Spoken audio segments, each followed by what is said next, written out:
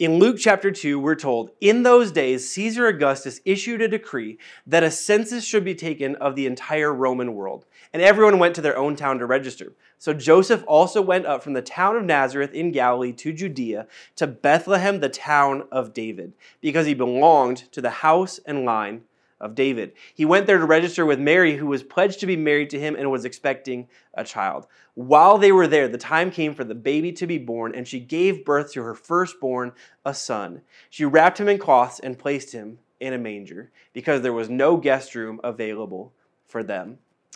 As I've been reading and reflecting on the Christmas story over the last few weeks, there's a phrase I keep finding myself using as I talk about the Christmas story. In fact, you've heard me say this over and over throughout the years. I often don't say the Christmas story. I talk about the events of the first Christmas. That these were real events that happened and involved real people. But the part of that phrase that is stuck in my mind more than any other this year is that phrase, first Christmas. And I think the reason it has stuck with me so much this Christmas is that while we're not actually participating in the first Christmas, so many of you watching tonight, this is your first Christmas since something big took place in your life. For some of you, let's be honest, it's a joyous big thing. For a lot of you in our church, this is the first Christmas since you welcomed a child into your family. Maybe it's your first child or maybe a new addition to the family. But it's your first Christmas with a child or first Christmas as a family of 4 or 5 or 6. It's a special time.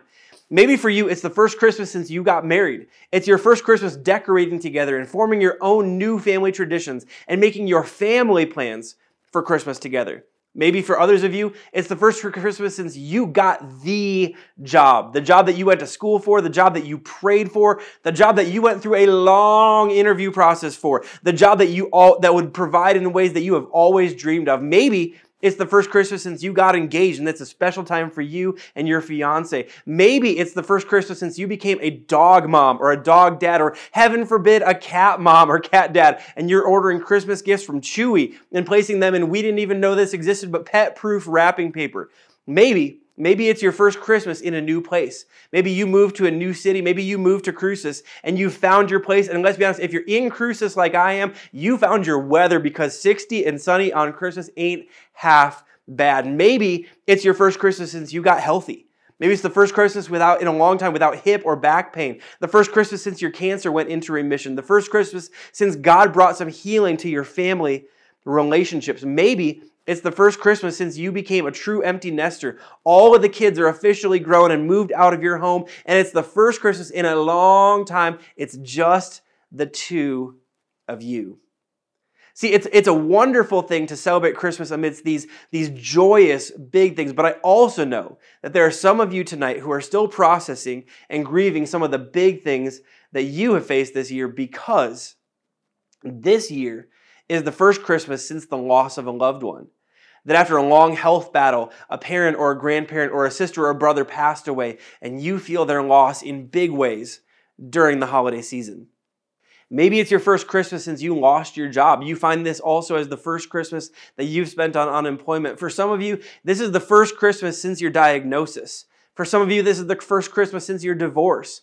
For some, this is the first Christmas since your heart got broken and the relationship that you thought would go the distance went down the drain. For some of you, this is the first Christmas since you became empty nesters, and it's the first Christmas in a long time where it's just the two of you, and it feels lonely. For some, it's the first Christmas since you got COVID and you're still dealing with some after effects of that a few months later. See, firsts are full of emotions. The joyous first, you wish you could keep that magic alive every year, and the more difficult ones, you may hope that you'll never repeat again. Some of the more difficult ones, they leave a mark that you know you'll feel every year at Christmas. And some of the joyous firsts are incredible, but leave you with some anxiety, wondering if you're enough to keep up all of that good together. And the good news for all of us facing a first Christmas since is that if you find yourself feeling all of that, you actually find yourself in the same shoes that Mary and Joseph found themselves in during the events of that very first Christmas. See, the people at the heart of the first Christmas are people who are facing a whole lot of firsts, some great and some heartbreaking, and they're dealing with all of the emotions that come with each of them. See, first Christmas as a married couple, it should be joyous. First Christmas is welcoming their first child. It should be wonderful. Angels proclaiming their child would be a special anointed child. Amazing.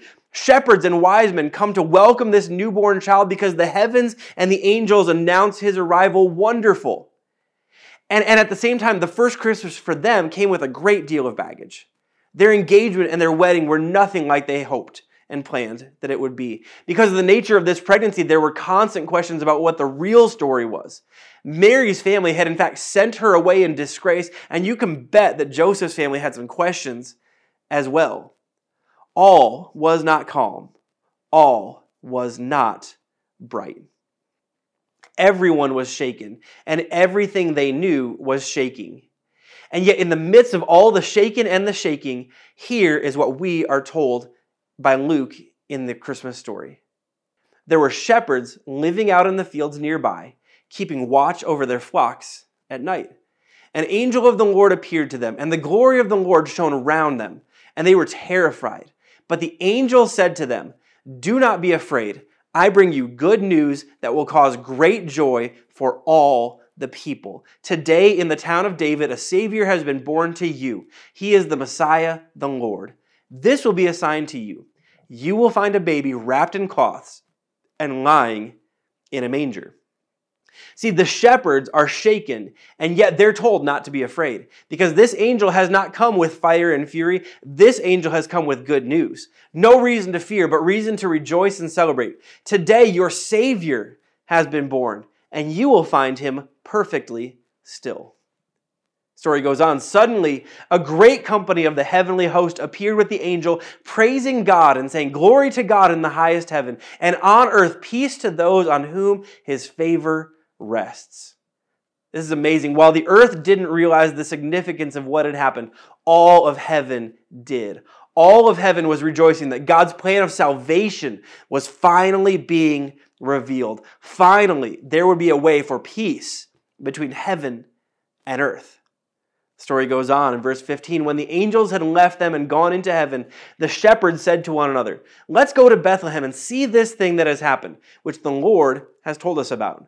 So they hurried off and found Mary and Joseph and the baby who was lying in the manger. So when they arrive, they find things to be exactly as the angel had told them. A young family excited about the arrival of their child, scared out of their mind because they don't know what comes next, and they certainly aren't expecting any visitors on this night. They're shaken. But the one around whom the story revolved was not shaken. He was still. And that serves as a great reminder, and our bottom line tonight is simply this, that when our world is shaken, our Savior is still. When our world is shaken, our Savior is still. Now you might think, well, he was a baby. Well, what else would he be doing? And if that's your response, it may have been a while since you have seen an actual infant. They do not always sleep. They're full of wiggles. They are constantly discovering the world around them. They're fussy, and they are rarely still. But Jesus is. And more than whether or not the Christ child was still, we know our Savior to be still and unshaken when the world around him was shaking. See, the child who was asleep on the hay while his parents and the world around them was shaking grew into the man who would peacefully sleep in the back of a boat as winds and waves raged around his freaked out disciples. He would grow into the man who would later walk on the waves through the stormy winds.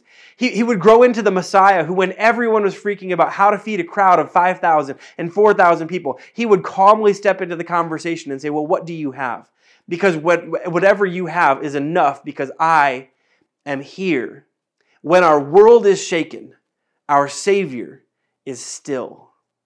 And that's good news for so many of us tonight, because right now, your world may be shaky, and it may be shaking, and you may feel shaken. But the good news of Christmas is that a Savior has been born, and when your world feels shaken, He is still, and He remains unshaken. That no matter how shaken your world gets, He is the unshakable, still God come to earth to live among us. And here's what I mean when I say He is still, and what it means for you to trust in that. It means that He is peace in a world desperately searching for peace. In a world where when you're shaken, you can't find peace in all the podcasts and in all of the mindfulness and all the breathing exercises the world has to offer. In that world, He Himself is peace for you and peace for me. He made peace between you and your Heavenly Father, and He brings peace to you and I with His presence in the midst of our storms. It means that he is consistent in a world full of inconsistency.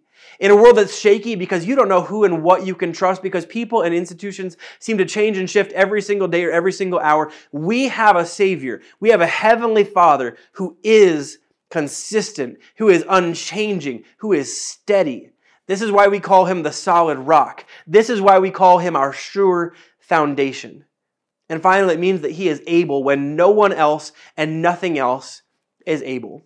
In a world full of need where we don't always know where to turn with our needs because we don't know who can meet our needs, our Savior hears every prayer and can meet every need. He is able. This is why we know God as Jehovah Jireh, my provider, because our Savior can supply and can meet every need. He is able. When our world is shaking, our Savior is still.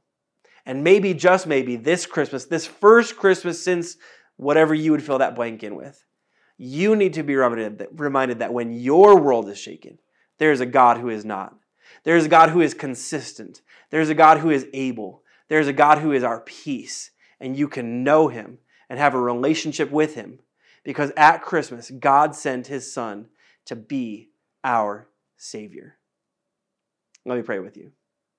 Heavenly Father, thank you so much for who you are. Thank you for your grace. Thank you for your love. Thank you that at the first Christmas, you set an example for what we would live in and what we could experience every year, every day, and especially every Christmas.